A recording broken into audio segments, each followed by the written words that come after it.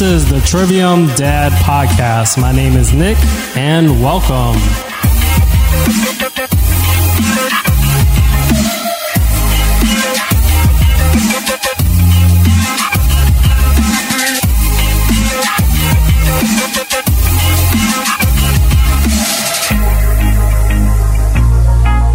Dearest listeners, I'm here to ask for your support, not your financial support.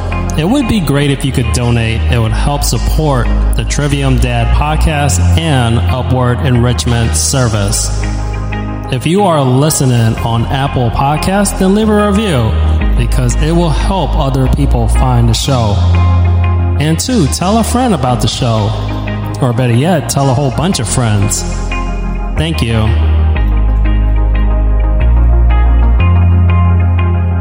This program may contain strong languages and topics that might not be suitable for all listeners. Welcome to the Trivium Dad Podcast. My name is Nicholas Jones, and tonight I'm going to talk about divorce, cohabitation, and family impact. And I've been, over the last month or so, just thinking about, when it comes to single parents, marriage, divorce, birth rates, trying to just figure out how that impacts society. And I'm still giving it some thought.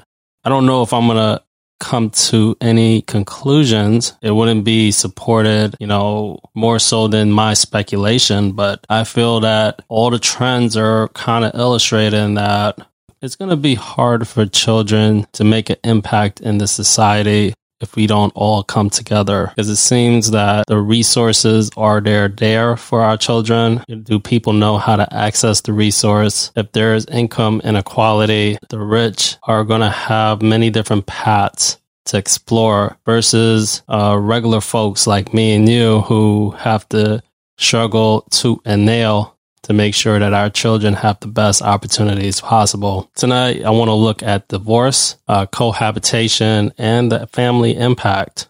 I believe now the data sources that I looked at, the research papers in particular, the data is kind of unreliable because it kind of states that the divorce rate has been going down. But then when you track how they're calculating the data, and there was an article written by Kennedy and Roggins, and the name of the article is Breaking Up is Hard to Count, The Rise of Divorce in the United States, 1980 to 2010. They go into looking at how the data is developed when it comes to the vital statistic system, the current population survey, the survey of income and program participations, and the American community surveys. They argue that there is a deterioration in the statistical system, creating uncertainty about the trends over the past 3 decades. From their research,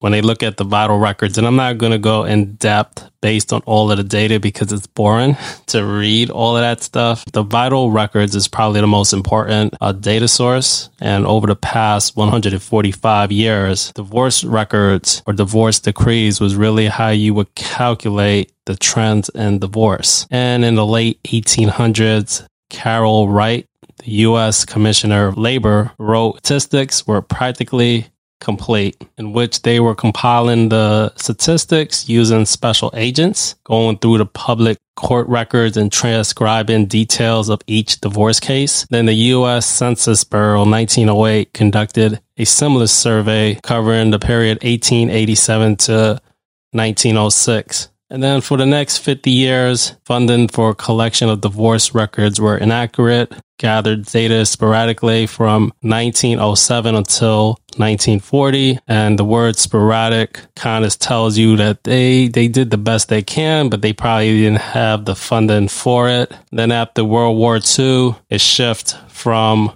the Commissioner of Labor to the National Office of Vital Statistics, located in the Public Health Service. But then funding started to be taken away and shift to other objectives. It was hard to tell or to track the divorce rate after that. Then you have the other surveys that I mentioned. And as these researchers was looking at all of the data trying to connect it, they concluded that the divorce rates were going up and it stabilized.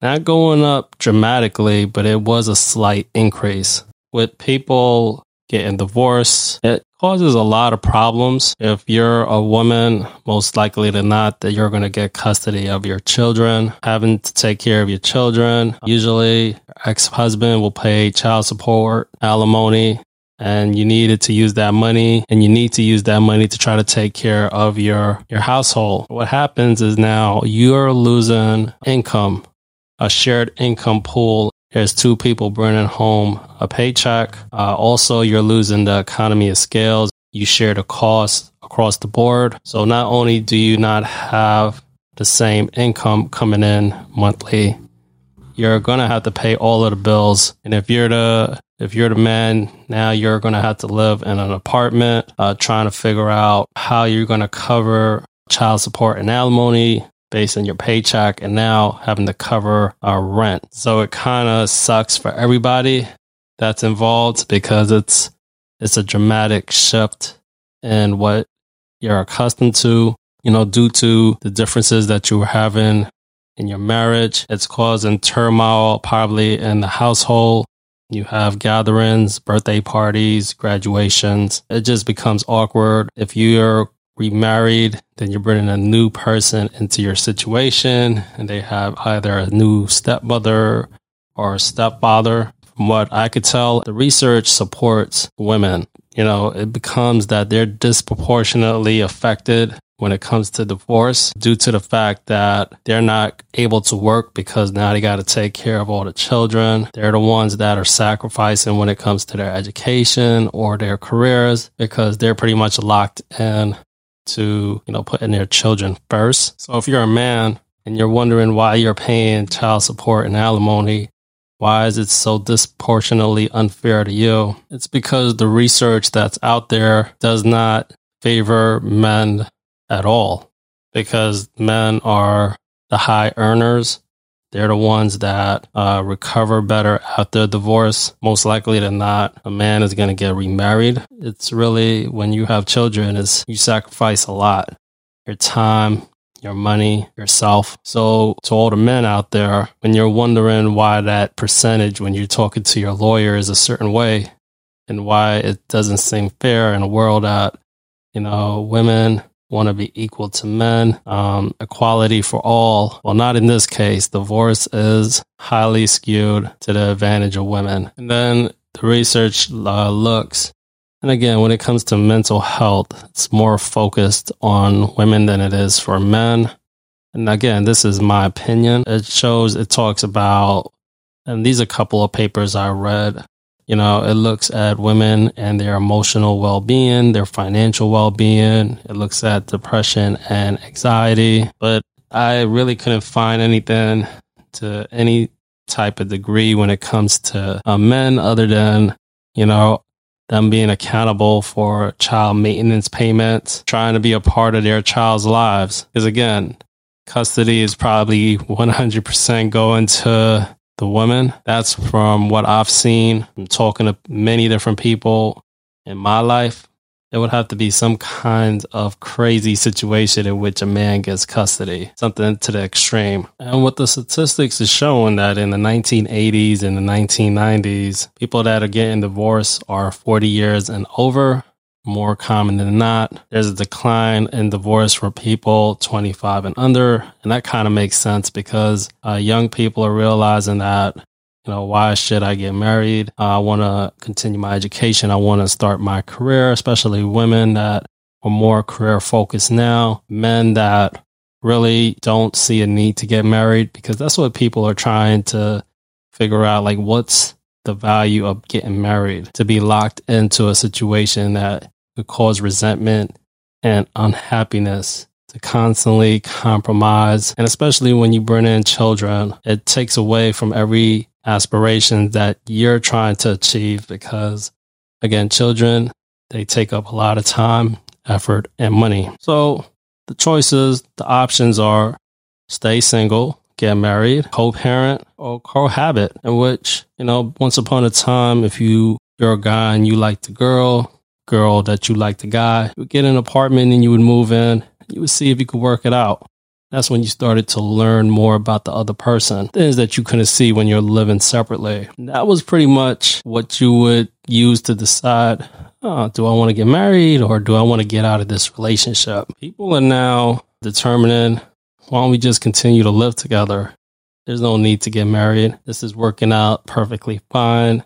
You could have joint bank accounts. Again, you'll take care of each other when it comes to the day-to-day responsibilities and expense. And there's no concrete relationship, or you don't need to exit because, again, you're not married. But again, getting married does have a lot of benefits. I recommend you listen to my previous podcast in which I kind of went in deep to talk about the benefits of getting married and the financial impact it has. But it's now a society in which people pretend they're married and they're not. They'll buy the wedding ring and they'll put it on. They will have the impression, because it's the impression that counts. You don't want to look a certain way. You want to be favorable when you go to work or social events, etc. It's just to make it seem like something that it's not, because you don't want to be judged. It's really that, society expects you to get married. Society expects you to have children. I can't tell you enough. There's, people I know that they're in their 40s. They don't have any children. They've been a couple for a long time, a happy couple. All the time, people ask them, why don't you have children? They prefer to be dinks. Double income, no kids. Again, you live your life. You go on vacations. You use your money to buy whatever you need to make your life enjoyable and happy. Some people don't want children. But when you're a single parent or you're living together with a partner, maybe that partner is not, as involved. You come to figure out what you need to do. But you have these children that's going to be the future of the economy. They're going to go into the workforce. They're going to contribute to the social security, some social service systems. But then again, if marriages is going up, divorce rate is going up slightly or is stabilizing, birth rates are going down. Over 40% of the U.S. is not even married by the age of 30. I heard a statistic. I don't know how true it is, but if you're 25 and under and you're a man, most likely than not that you're a virgin, because you don't want to get into any kind of situation. And it could be that you don't know how to approach women or nobody trained you. Perhaps you came from a single parent household. You never had a man in your life to show you what it took to be desirable for a woman. There's a whole cycle that's attached to this. And when it comes to being a man, again, another podcast that I made, because I think when it comes to everything that I read, it's kind of heavily focused on the woman, not so much for men. Of course, I'm going to be biased. This is how I feel.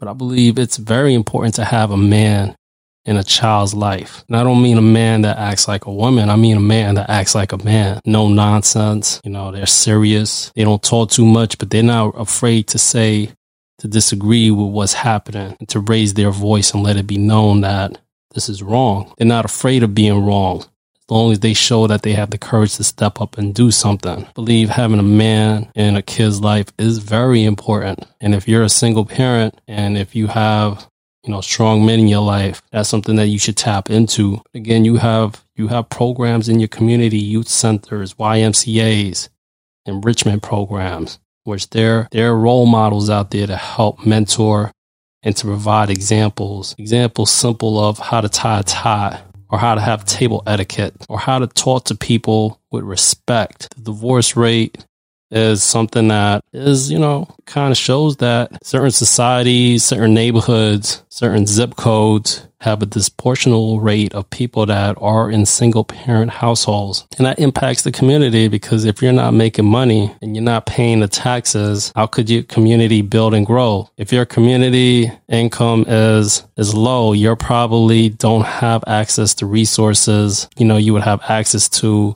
in areas with higher income. So we got to make sure that we put, we shine a light on this situation, and we understand that there is inequality in this world and that we got to be in this together. Follow us on social media, UESNYS.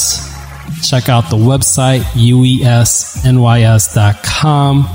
Give us a review on Apple Podcasts, Spotify. Thank you for listening.